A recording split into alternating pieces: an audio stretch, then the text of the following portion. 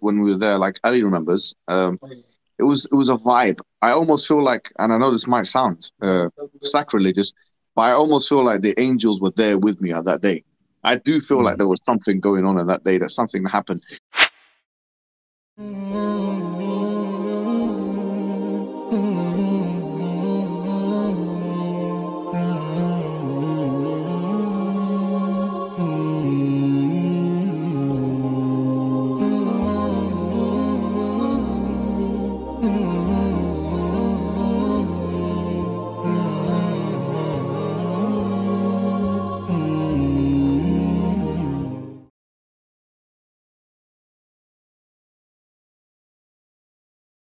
Assalamu alaikum wa rahmatullahi wa barakatuh, and welcome back to the realest podcast in the dunya, the Three Muslims podcast. Today we're joined with a very special guest. I think this is the episode we've all been waiting for a long time. We have with us Brother Muhammad Hijab. Assalamu alaikum. Alaikum salam wa rahmatullahi wa barakatuh. Habibi, how are you doing today? Not bad, alhamdulillah. Not bad at all. How are you guys doing? Alhamdulillah. Alhamdulillah, Tamam, bro. good, Habibi. SubhanAllah. So we don't have too long, so we're going to start this off with a bang. Inshallah, we're going to do a quick fire Q&A. Yeah, let's make it happen, man. Bismillah. People in the background making some negative externalities, some noise pollution, some problems, some extraneous variables, some issues. It's the one and only Champ and his friend. But sorry if there's any like noise in the background. There's nothing I can do about that. Alhamdulillah. All right, let's get on with this. So, is money more important or fame?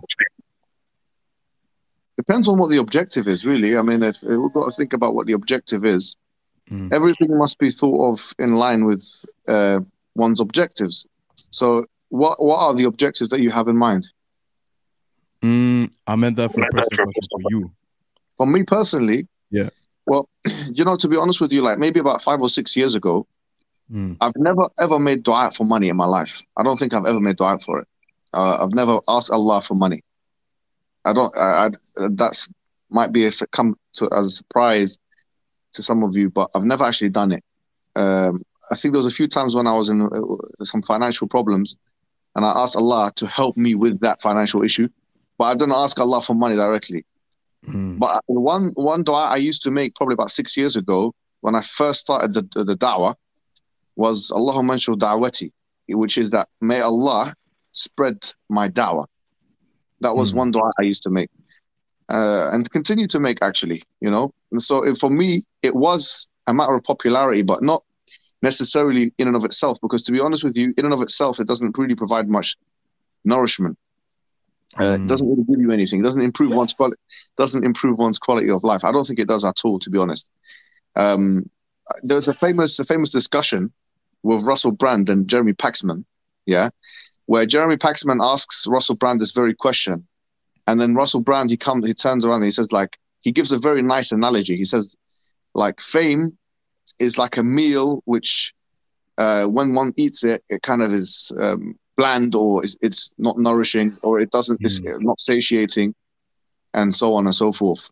And so from that perspective, I think I would agree with that kind of thing. Fame in and of itself can, to be honest with you, sometimes an inconvenience, because you don't know who's looking at you and who thinks what of you. And, sometimes you can be with your family, you can be here or there, and it can sometimes be an inconvenience. And so in and of itself, I don't think it's that valuable to me. It hasn't really increased my quality of life like that. It has opened up things in terms of opportunity, And I'm not speaking as a very famous person. If we're talking about very famous people, we've got the one and only right here, Ali Dawah, next to me. If you want to take a look at him, this is the famous one. This is the champ. I'm the famous one. MashaAllah. Guys. Assalamu alaikum, bro. Happy Assalamu alaikum. Look how good he's looking with that jacket that he got from Oxfam and that nice skin fade, this kind of thing. MashaAllah. Allah barak feek, bro. All right, next question. What was your most memorable or favorite debate that you've been in thus far? Undoubtedly, the David Wood debate. There was something about that debate when we were there, like Ali remembers. It was a vibe. I almost feel like, and I know this might sound sacrilegious, but I almost feel like the angels were there with me on that day. I do feel like there was something going on that day, that something that happened. People don't realize that actually with David Wood, I was introduced to his material when I was like 15 or 16 years old. Yeah, I remember watching it. And sometimes I watch a video, him and his friend. I'm not going to mention his name because he's not that well known. And I don't want to give him any popularity here. But I watched it when I was in year 10, which like when I was 15 or 14, 15. And I remember watching those videos and getting so angry, literally physically angry. And I vouched that one day I will be responding to him from that time. And I actually sent him an email, probably when I was in my early 20s. He didn't even respond to it. Maybe in my teens or early 20s or something like that, asking to debate him. So that day was a culmination of emotions and anger that I had from my teenage years. You know, and so for that, I think from that angle, it was very sincere because I actually wanted to prove him wrong, to show that why he was wrong and all these kinds of things. And from that perspective, I think Allah, he put the barakah in it. He put like the blessings in it. He sent down maybe the angels, Allahu Alam. But it was definitely something which was is haunting him until this day. You can see he's making videos about me until now. I mean, I think just 2 days ago he made a video about me.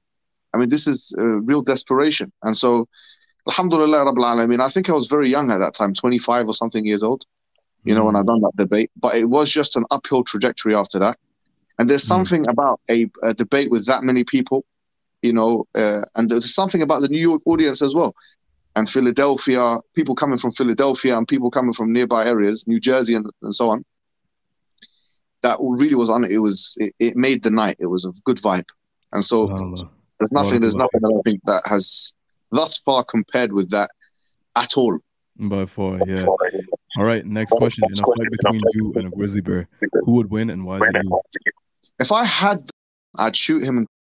The thing is, the grizzly bear, I did look at how to defeat a grizzly bear in a fight. A grizzly bear is very difficult. There are three kinds of bear. I think there's one of them where you can fight and beat. I can't remember which one it is. Is it the blue bear or there are three of them? The black bear, right? I think I could. I don't know, but I think I could do something with the black bear, whatever that bear that's almost my size. I think it has been defeated by humans in the past, and I wouldn't put it past myself to be able to give that bear the decisive blow.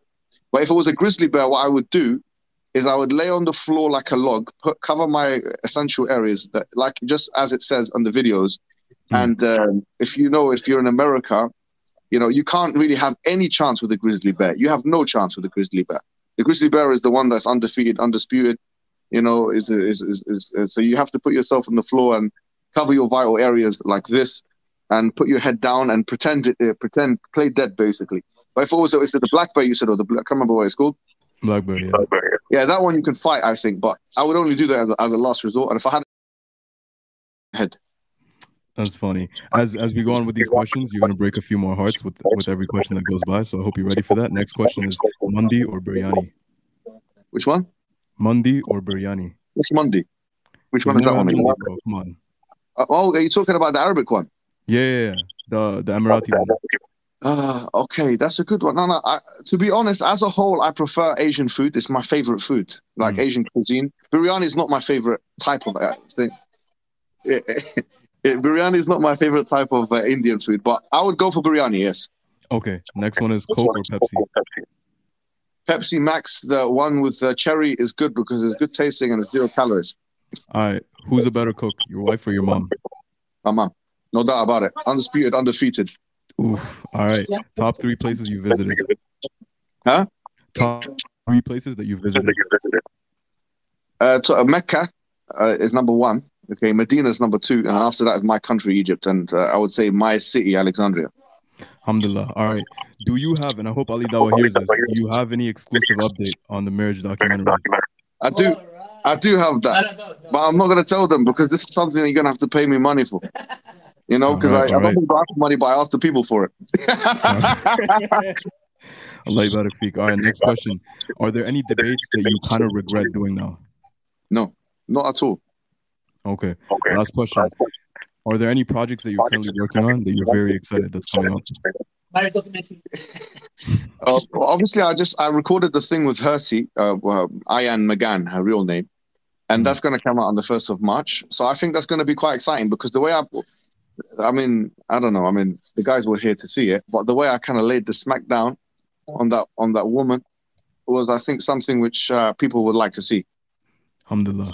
All right, Rami, Anha, any questions from you guys?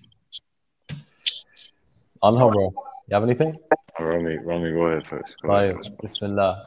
So when it came to the Jordan Peterson discussion, I think when it comes to the Jordan Peterson discussion, right? Yeah. How well received do you think it was by him and by the audience? It was one of the most well-received things. I probably think it was the most well-received things I've done.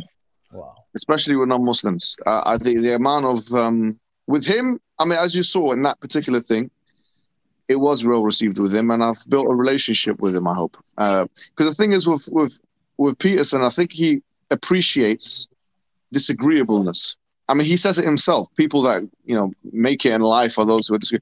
And people that are yes men around him, I don't think he respects that too much. So the fact that I wasn't afraid in my public discourses to show my disagreement with him, but at the same time, try and show him respect and not be antagonistic to him or provocative to him or disrespectful to his placement, that was a very, very hard thing to do.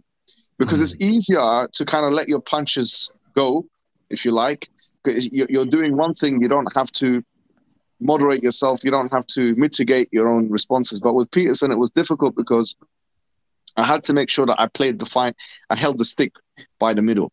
And so I felt like, in many ways, the fact that I was restraining myself from being overly brash or all of the other kind of, I would say, vices that I have typically in my personality structure, I was trying to restrain them. I think from that angle, it was good because it allowed me to work on my weaknesses more than accentuate my strengths. And so anything that allows you to work on your weaknesses rather than accentuate your strengths, I think is a golden opportunity and one that will build your character. So from that angle, I think it was good for me, and hopefully it was good for him as well. And it's been viewed by almost 2 million people now. For the time, it's pretty good, and it's one of the most, I think, if not the most commented on video on his channel, in his entire channel. So there's a lot of engagement. I think it was positive. And the aim of the game really is to make the environment a more tolerable one for the Muslim community in the West and to build bridges of communication and understanding. And I think that those objectives were met. Yeah, 100%, especially from what I've seen as well. I think, alhamdulillah, it was very well received. So when it comes to Jordan Peterson, how is he off the camera compared to on the camera? Is there any difference? I think he's a pretty authentic guy, to be honest with you. I do actually think he's an authentic guy. I don't know. I haven't really spoken to him too much off the camera to be able to make an informed judgment about him. Especially from our paradigm, we have to kind of like be with the person a lot, travel with them, do business with them, that kind of thing before we can actually make a judgment on the character. But we can give him the benefit of the doubt. And I think that really Islam is starting to make sense for him. I hope it's going to start making more sense for him as the time goes on, because it's everything that he wants from an ideology or from an idea or from a way of life. It's everything that he's been speaking about. All the diagnoses that he's had of gender relations in the West is a lot of it. I'm not going to say all of it, but much of it is in line with the Islamic discourse. So I think that he can, and obviously his anti-nihilist discourses and so on and so forth, a lot of it is commensurate with Islam. So I hope that he looks into that properly and he gives it a chance. And I think that he is courageous enough. I do believe he's courageous enough, if he does believe in Islam, to announce that and to make that public. Because to be honest with you, for him to have me on his podcast, knowing what kind of a personality I am, and he did know what kind of things I did in the past and whatever, I think is a show of bravery. I think it's a show of courage.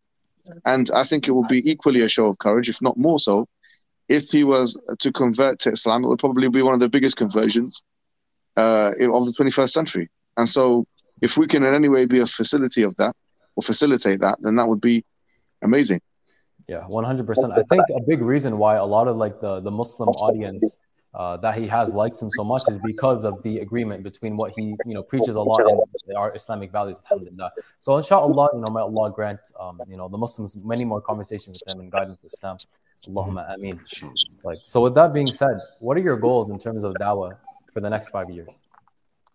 Well, what I want to do is I want to complete my PhD. I want to also so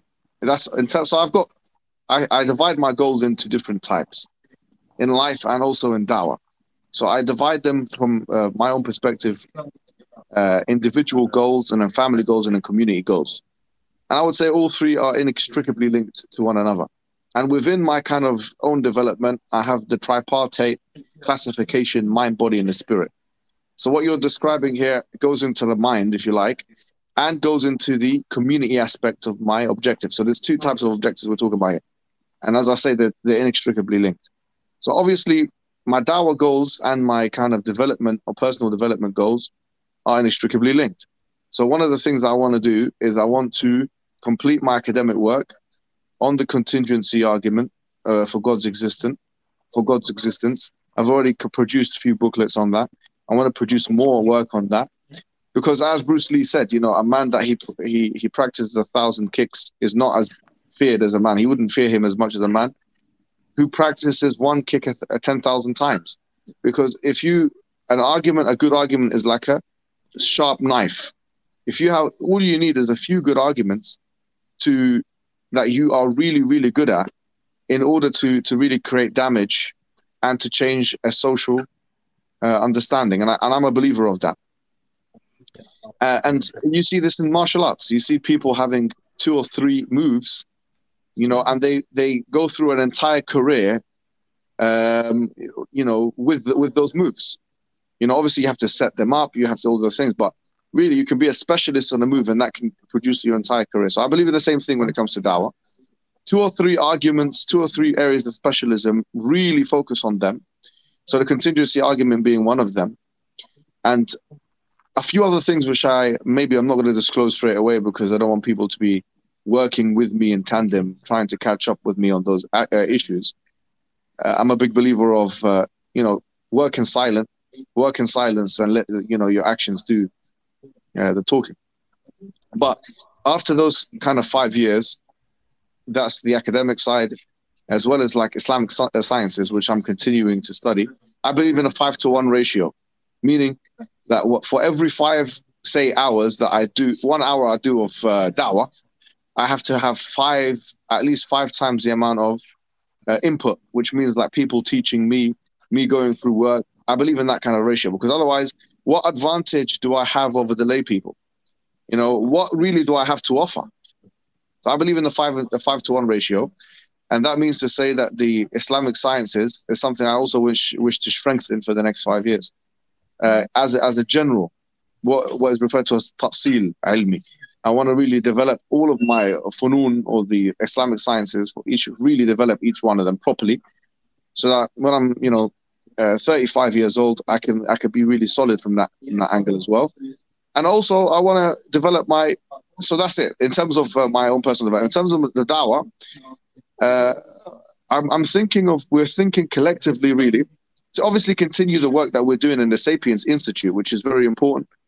If you don't know already, we've got an institute called the Sapiens Institute, in which we do like work. We've got like a syllabus now, which we're hoping to develop into a 3-year syllabus, almost degree style. We've already gone through about 8 months of something called the Londoniyya, which has been made into a poem. So that we want to develop people, bro. It's because doing debates and these kind of things are important, but developing people is more important. And I came to this conclusion more acutely, I think, when I had the pulmonary embolism. I had a pulmonary embolism, like blood clots in the lung. And, the doctors were telling me that you have a chance of mortality, and they were being very open about that and honest. And at that point, I thought, well, I need to be able to leave something behind, more than just debates and booklets here and there and, some stuff on the internet. In other words, I need to leave people behind that are developed themselves and that they can carry on the torch. So a lot of what we're doing is like personal development with very small groups. We're spending a lot of our time doing that, and we want to continue doing that, such that in 2-3 years' time, we have people who have their own areas of specialism and who can contribute to the dawah. And finally, we want to get into like more the industry, the video industry, like produce productions and movies and stuff like that, short movies. And we are having discussions and playing around with this idea but I think it requires a lot more creative input. And we're trying to create, more and more people. And obviously, I think the first thing that we're going to have is the marriage documentary. So we'll see what that's going to do as well, because that's going to be the first of many. I have to say that for Ali Dawah. Yeah. MashaAllah. That and many other stuff as well, many other things. Inshallah, ya Rab. SubhanAllah, this is something that I think really it does lack in the Muslim community, the idea of producing leaders, because we already have a lot of people that learn a watered down version of the deen, unfortunately. So to now produce people that actually understand the deen and how it ought to be understood in the sense that it is to be taught, it is to be understood as the way of life, not just a way of life. And to produce those leaders that can produce more leaders, Allah, is I think really, really essential. So may Allah barakah and allow that to flourish. Allahumma ameen. Ameen. The last question I have before I pass it on to one of the brothers. My question is in regards to not so much your specific academic career and the PhD you're pursuing, but more generally, what do you think the benefit is in pursuing these credentials? Do you think that the knowledge is what's essential? Do you think having the credentials is really important to establish that kind of authority? I think a bit of both, honestly, when I first got in contact with Jordan Peterson, I did so with the University of Oxford email. I think that made a difference, if I were to get in contact with him with a Gmail, I think it would make and the fact that he knew that I was credentialed in all those aspects, it does make a difference. It puts you in a position of leverage against people, especially non-Muslim people that are attacking Islam. There's undoubtedly that. But also there is the knowledge aspect as well. Do you know what I mean? So when I'm learning, or especially Islamic knowledge, I feel like if you have deadlines in place, and you have to do essays or exams and stuff, you will invariably do more work than otherwise. If you are a casual reader and you're not really self-motivated, then enrolling yourself into courses and structures is one of the best ways to enthuse yourself and to maintain a level of consistency, maintain consistency over a span of time. And so from that angle, I think if you choose a good course that is actually got a good output potential, then being enrolled in courses, I don't think it's never a waste of money to invest in education. I don't believe in that. I believe that if you have money, invest it in education. That's the best thing you can invest it in. There's nothing better that you can invest it in than education. As Shafi'i himself, he said that he put half of his wealth into the study of the Arabic language. Half of his wealth. Now we don't imagine that how much money he must have had, and he put it into. And he said, if I would have put the entire sum into the Arabic language, because he saw the value of knowledge. And so, two things: it does give you leverage in an environment where the pen has become the substitute for the sword, and number two, it does allow you to be able to be more productive in such an environment, and also, and also meet deadlines and leverage your opponents. So to write off that last question, bro, there's a lot of people who would look at you as an intellectual, academic type person, yeah? So how would someone who's not an intellectual, who's not an academic, I guess acquire this knowledge besides the consistency aspect? Look, we go back to the first stage. What you do should always be in line with the objective you choose for yourself. So for me, what I'm doing is I'm a polemic. They call it also an apologist, someone who justifies a controversial. That's what the word apologist means. Someone who justifies a controversial idea. In this case, Islam being the controversial idea. Those things require what I've just mentioned, and there's almost no substitute for them. If you want to do them at the highest level, I think that's what they require. But if that's not what you want to be, and you want to be something else, then you have to think about, all right, so what the first question that you have to ask yourself is, what is it that you actually want to contribute? And not only what is it that you want to contribute, what is it that is what is it that you can most effectively contribute? And then, as Nietzsche said, if you have a why, then almost any how is possible. When you have that why and you clearly define it, then you work backwards from it. Like for me, if I were to show you, or if I could show you something, yeah, I carry this kind of bag, yeah. Look, this is a bag I carry everywhere. You see it? Yeah. Anyway, I have this bag. So anyway, I have these little. I still like writing things in it. So Can you see this little diary notepad? I got this from a thing called Paper Chase. What I do in my personal life, I've been doing it since the age of 17, and now I'm 30. So I've been doing this for 13 years, and I like it.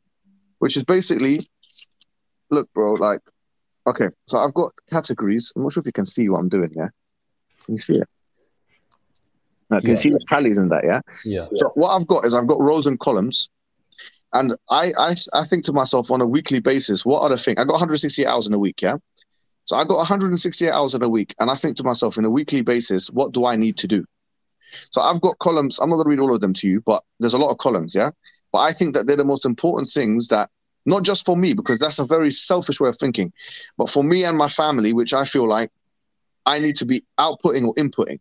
Okay, whether it's going to the gym, whether it's doing some studies with my kids, or taking them swimming, or whatever I do with the kids, or myself, or what studies I invest in, I track it down and I literally see my productivity levels on a week-to-week basis. I've been doing this for 13 years, so I see now what works, what doesn't work.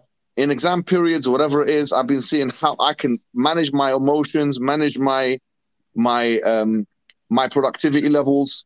You start getting to know yourself more when you start writing things down. That's something I've seen.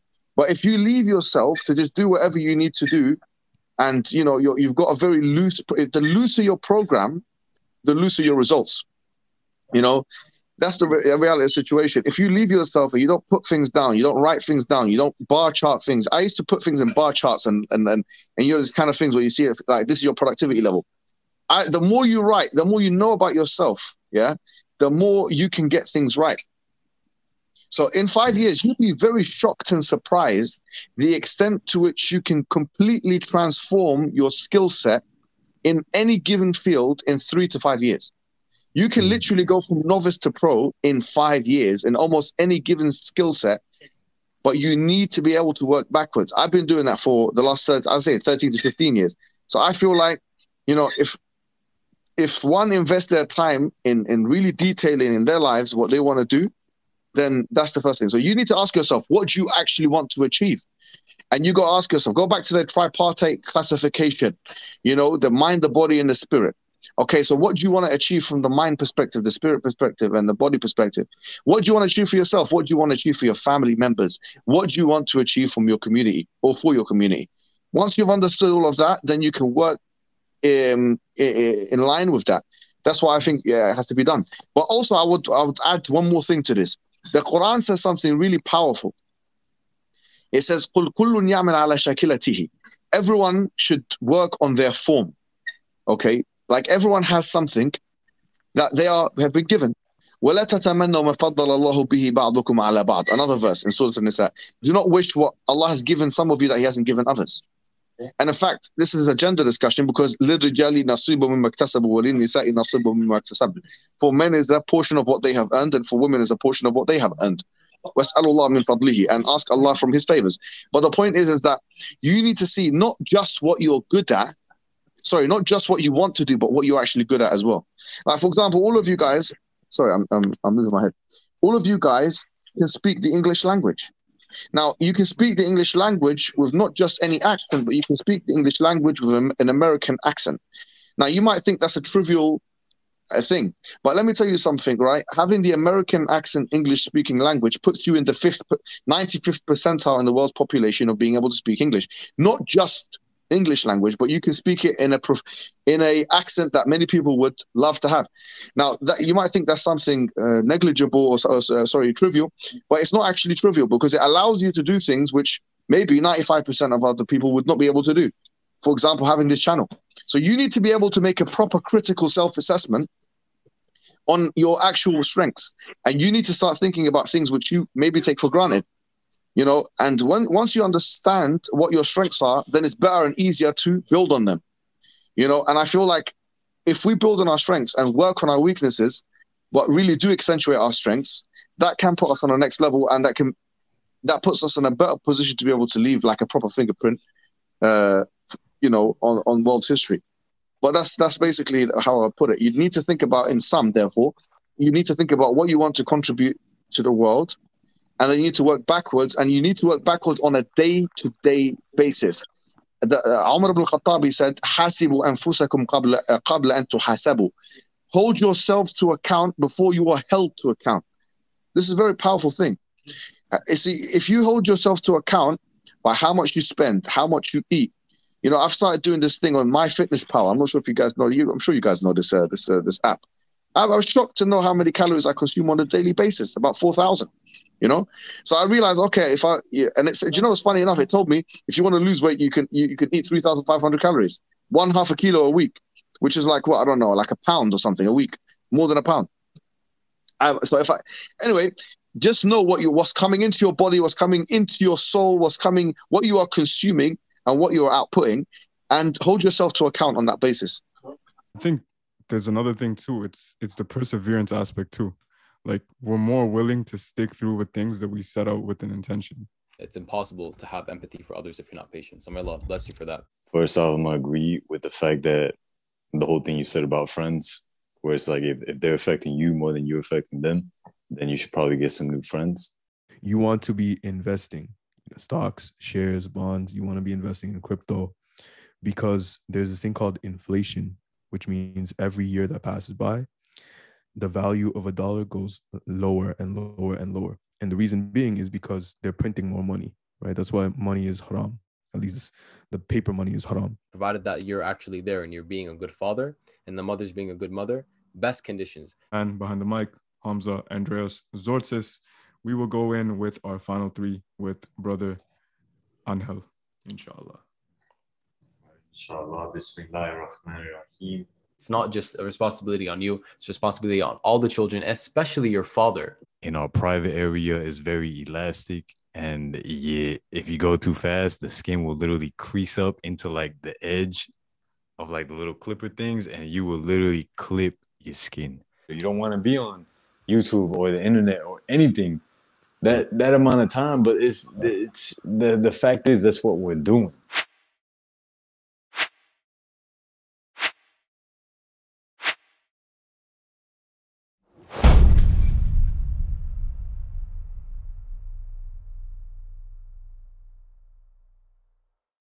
That's what's up, man. It reminds me a lot of you know who Jocko Willink is? Who? Oh yeah, I think so. Yeah, Jocko Willink. yeah. He's got a podcast.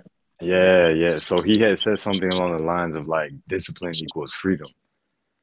And what you just said, it just kind of highlighted that, where you're writing everything down and you're holding yourself accountable and seeing the progress that's being made, therefore allowing you to reverse engineer everything and get the results that you're looking for.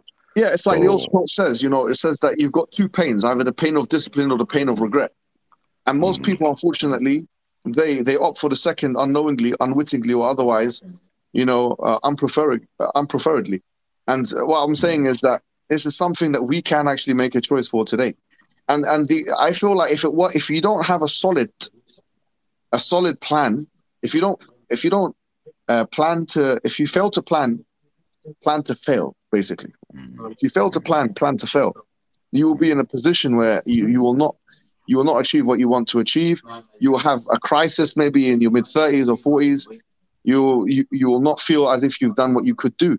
The Islam gives such, it has such an emphasis on time. وَالْعَصْرِ إِنَّ الْإِنسَانَ لَفِي خُسْرٍ. That by time, that surely, human being is in a state of loss. إِلَّا الَّذِينَ آمَنُوا وَعَمِلُوا الصَّالِحَاتِ, except for those who do good works and believe and do good works. وَتَوَاصَوْا بِالْحَقِّ وَتَوَاصَوْا بِالصَّبْرِ, and they exhort one another to truth and they exhort one another to patience. Hassan al-Basri, who is one of the tabi'een, he said that we are all, it's very interesting what he said. He said that we are all days, and every day we lose a part of ourselves. Yeah, we are basically all days, and every day we lose a part of ourselves. We're like walking snowmen. We're melting away. So we only have a very limited time to get done what we need to get done. And so if once one have that kind of like, quite frankly, that impetus, that kind of urgency narrative, I feel like that's the beginning of success. That is the very beginning of success. MashaAllah. So with that being said, man, what does a day look like for you? What does a day look like for me? Yeah. I mean, you got So that little notebook, you writing everything down. yeah, so it depends on the day, but largely speaking, there are things that I do on a day-to-day basis which are the same. Some of them I can't mention. No, I'm only joking. So basically, the things that I do that I try and do. I try and because I had the pulmonary embolism. Okay, I couldn't do martial arts and still basically cannot do any heavy martial arts for some time. Right. So that's one thing that I'm gonna come inshallah back into. You know, I think next week or the week after, because I'm on blood thinners, so I need to get off those blood thinners to get. But basically, I used to do a lot of martial arts. But the point is, on a day-to-day basis, these are the things that I have to do. Number one, I have to do Quran. I have to do Azkar Sabah al Masa. So I think at my height, I had a daily plan of doing 1 hour and a half of Quran, either Hifdh or Muraja'at, which is basically going on. And basically, this is the most important thing. If you don't have Quran in your day-to-day, I think, life, then quite frankly, you're not following the Sunnah. You cannot really be a da'iyah, because what are you going to give the people? You know, the Prophet ﷺ, he said, خَيْرُكُمْ مَنْ تَعَلَّمَ الْقُرْآنَ وَعَلَّمَهُ. The best of you are those who learn the Quran and teach it. The Quran itself states that وَلَقَدْ يَسَّرْنَا الْقُرْآنَ لِلذِّكْرِ فَهَلْ مِن مُدَّكِرٍ. We have made the Quran easy for remembrance, so who's going to come and remember it? Allah has made it easy. Do you know, it's one of the things which Allah has actually made so easy for the people is Quran, to memorize it, the Quran, to understand it. To Ibn Jazari said, "Al-akhdhu bit-tajweed hatmun lazimun man lam yujawwid al-Qur'ani athimu, بأنه به إلينا وصل وهكذا به إلينا أنزل," or something like that. That basically doing it with tajweed. And he says that some people that don't do Quran with tajweed is a sinner. Ibn Jazari, one of the greatest scholars. And the Prophet Muhammad ﷺ, he said on this matter, he says, "Al-mahiru bil-Quran مع السفرة الكرام البررة والذي يتتعتع فيه وهو عليه شاق فله أجران." That the one who is proficient with the Quran is with the high and lofty angels, and the one who finds it difficult, listen to this one, the one who finds it difficult and he is to pronounce the words and so on, he gets 2 rewards. That person gets 2 rewards. And the Prophet Muhammad ﷺ said in the hadith, he said, لا أقول ألف لام ميم حرف. He says, I don't say ألف لام ميم as one harf. ولكن ألف حرف ولام حرف وميم حرف وللحسنة عشرة أمثالها. The alif is a harf, 1 letter, and lam is a harf, 1 letter, and mim is a harf, 1 letter, and for each letter is 10 rewards. Now we know there's 77,000 words in the Quran, and of them probably the average amount of letters is 5 to 7. Let's say 7. So 77,000 times 7 times 7. Let's just say 7 times 7, which is 49. So that's what 4,900,000, something like that. Rewards, like 5 million rewards from reading the Quran one time. I seldomly can see or think of a thing that you can do on your day-to-day basis, which can be more rewardable, which can be more psychologically nourishing, which can be more healing, because the Quran is shifa, than reading the Quran. The days that I don't read the Quran, I feel down. I feel like as if something bad has happened to me, something's sad. I feel like I've wasted my time. Sometimes I read other books, and those other books I feel sometimes sad, because I'm thinking, why am I reading this kalam al-bashar, the human beings' words, then rather than the kalam of the human beings? I've been to 4 universities in my life, and as some people think, oh, you've learned so much from the university. Wallahi, sometimes because I memorize about 95% of the Quran in my car. People don't know this. In my car, driving to places, because I couldn't do everything at one time. So I have sometimes learned more driving to universities than inside the university itself. Because when I'm driving to the university, I'm reading the Quran. But when I'm going in there, I'm listening to a white man speak about liberalism, whatever it is. And whatever he has to say is nothing better than what I have read when I was coming on the way.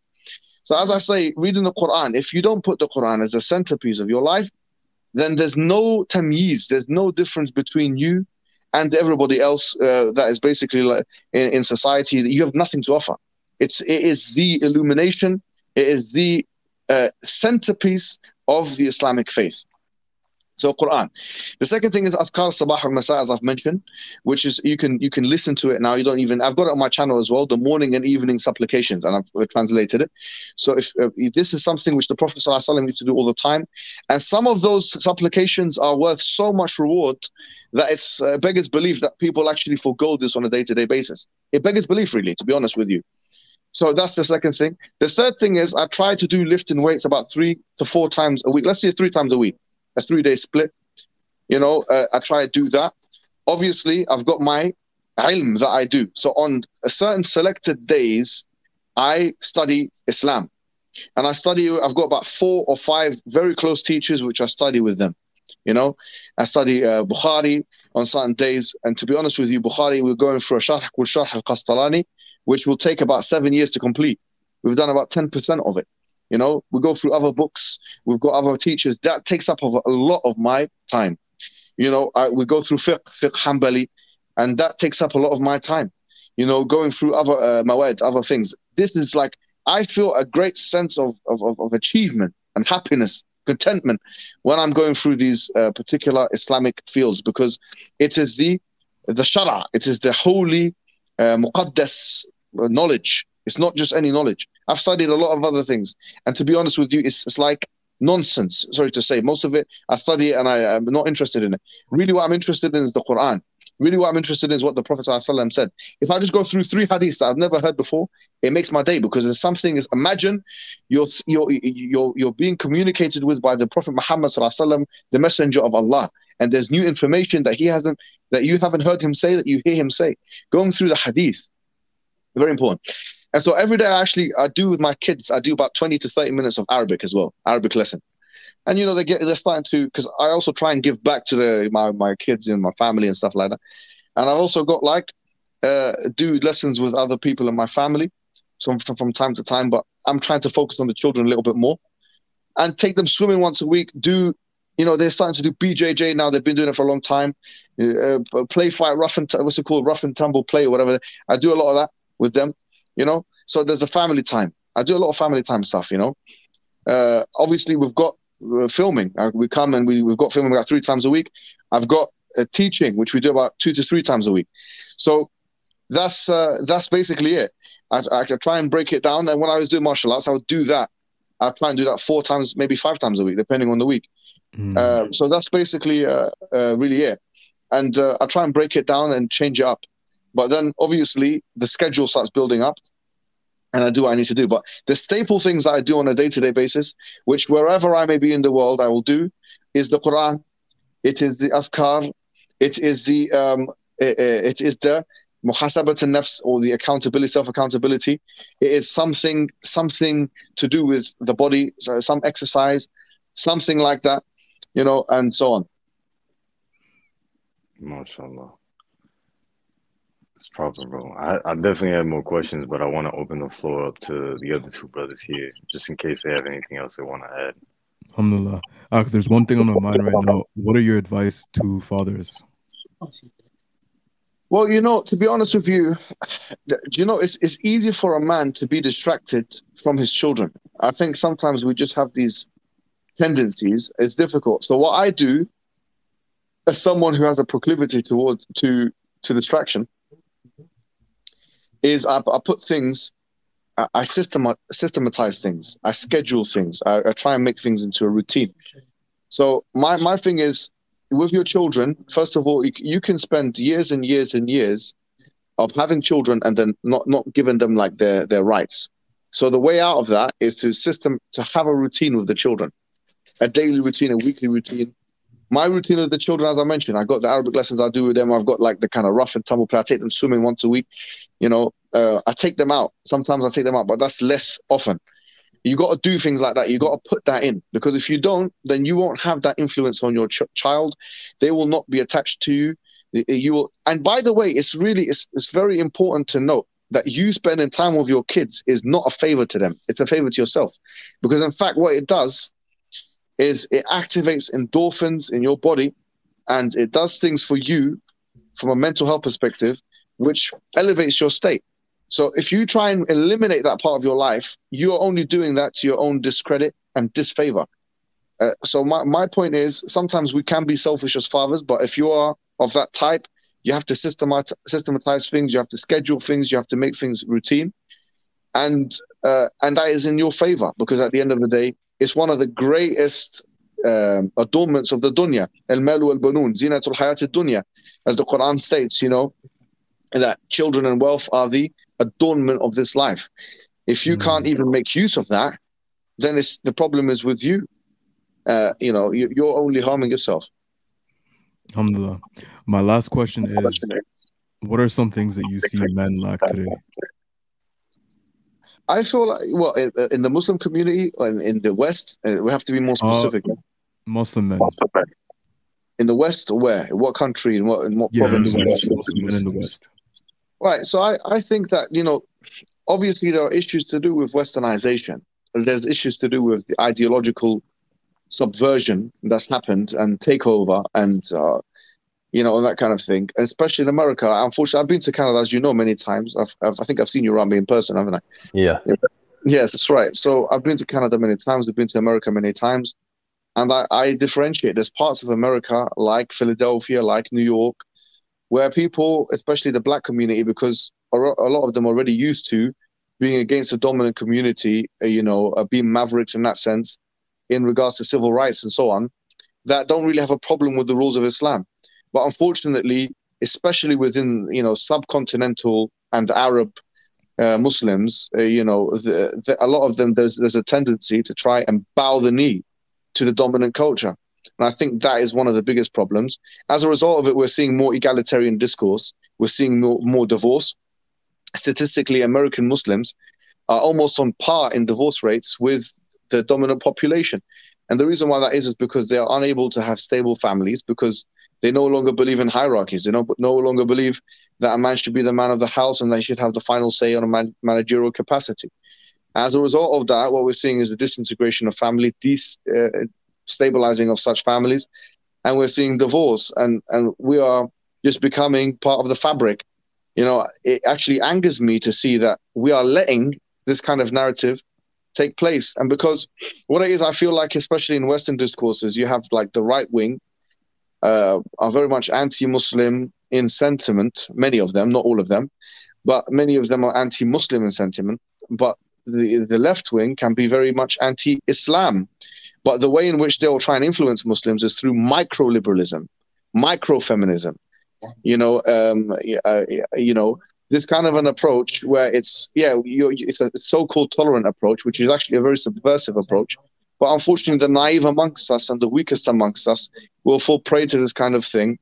Men will not stand their ground, and you'll have entire communities of people bowing the knee to the dominant culture in the name of maslaha, in the name of a masdar of talaq, masdar of sharia, which is called maslaha, which they've taken to a completely unusual level.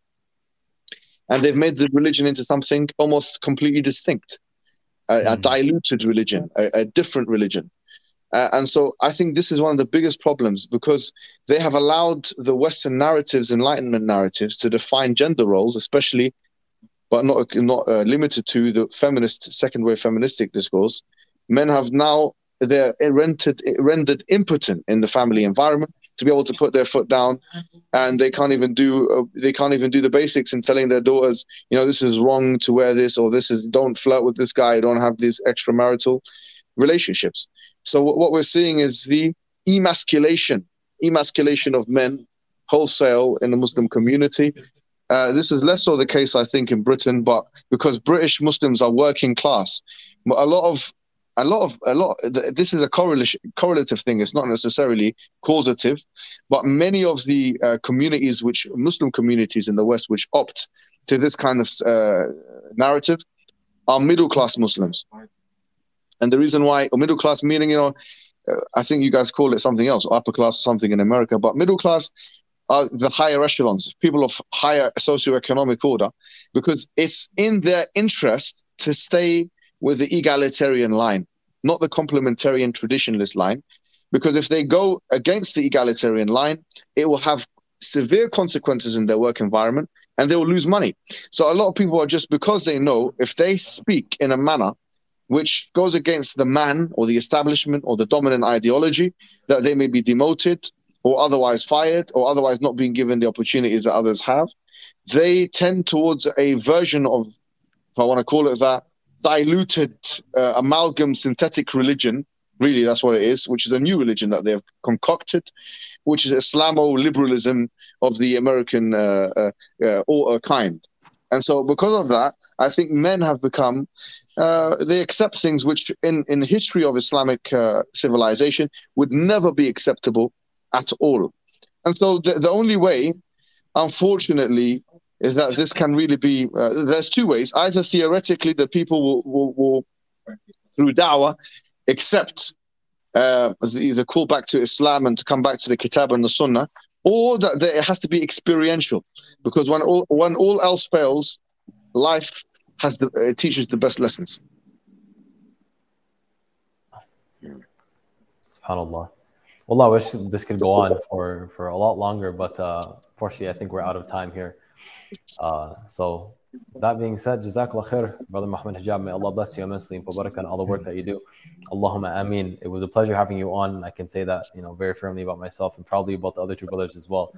So may Allah put barakah on your work and bless you immensely. Allahumma ameen. Thanks so much for having me, and obviously, we're brothers in the religion and helping each other out. And if there's anything you need from me, let me know, inshallah. Inshallah, Habibi. And likewise, Jazakallah khair. And with that being said, اللهم آتنا في الدنيا حسنة وفي الآخرة حسنة وقنا عذاب النار والسلام عليكم ورحمة الله وبركاته. السلام عليكم.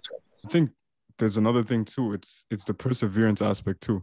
Like, we're more willing to stick through with things that we set out with an intention. It's impossible to have empathy for others if you're not patient. So may Allah bless you for that. First off, I'm gonna agree with the fact that the whole thing you said about friends, where it's like if they're affecting you more than you're affecting them, then you should probably get some new friends.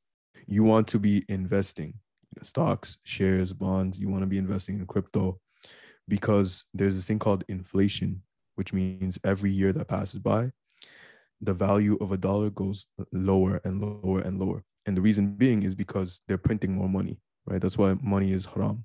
At least the paper money is haram. Provided that you're actually there and you're being a good father and the mother's being a good mother, best conditions. And behind the mic, Hamza, Andreas, Zortzis.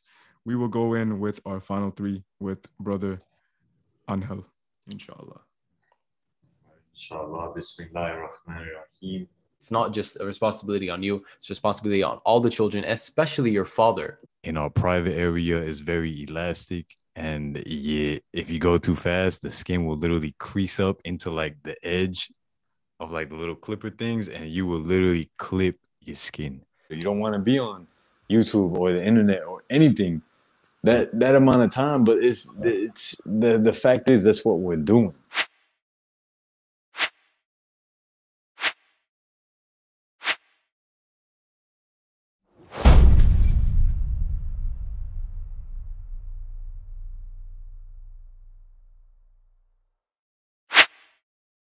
Mm-hmm.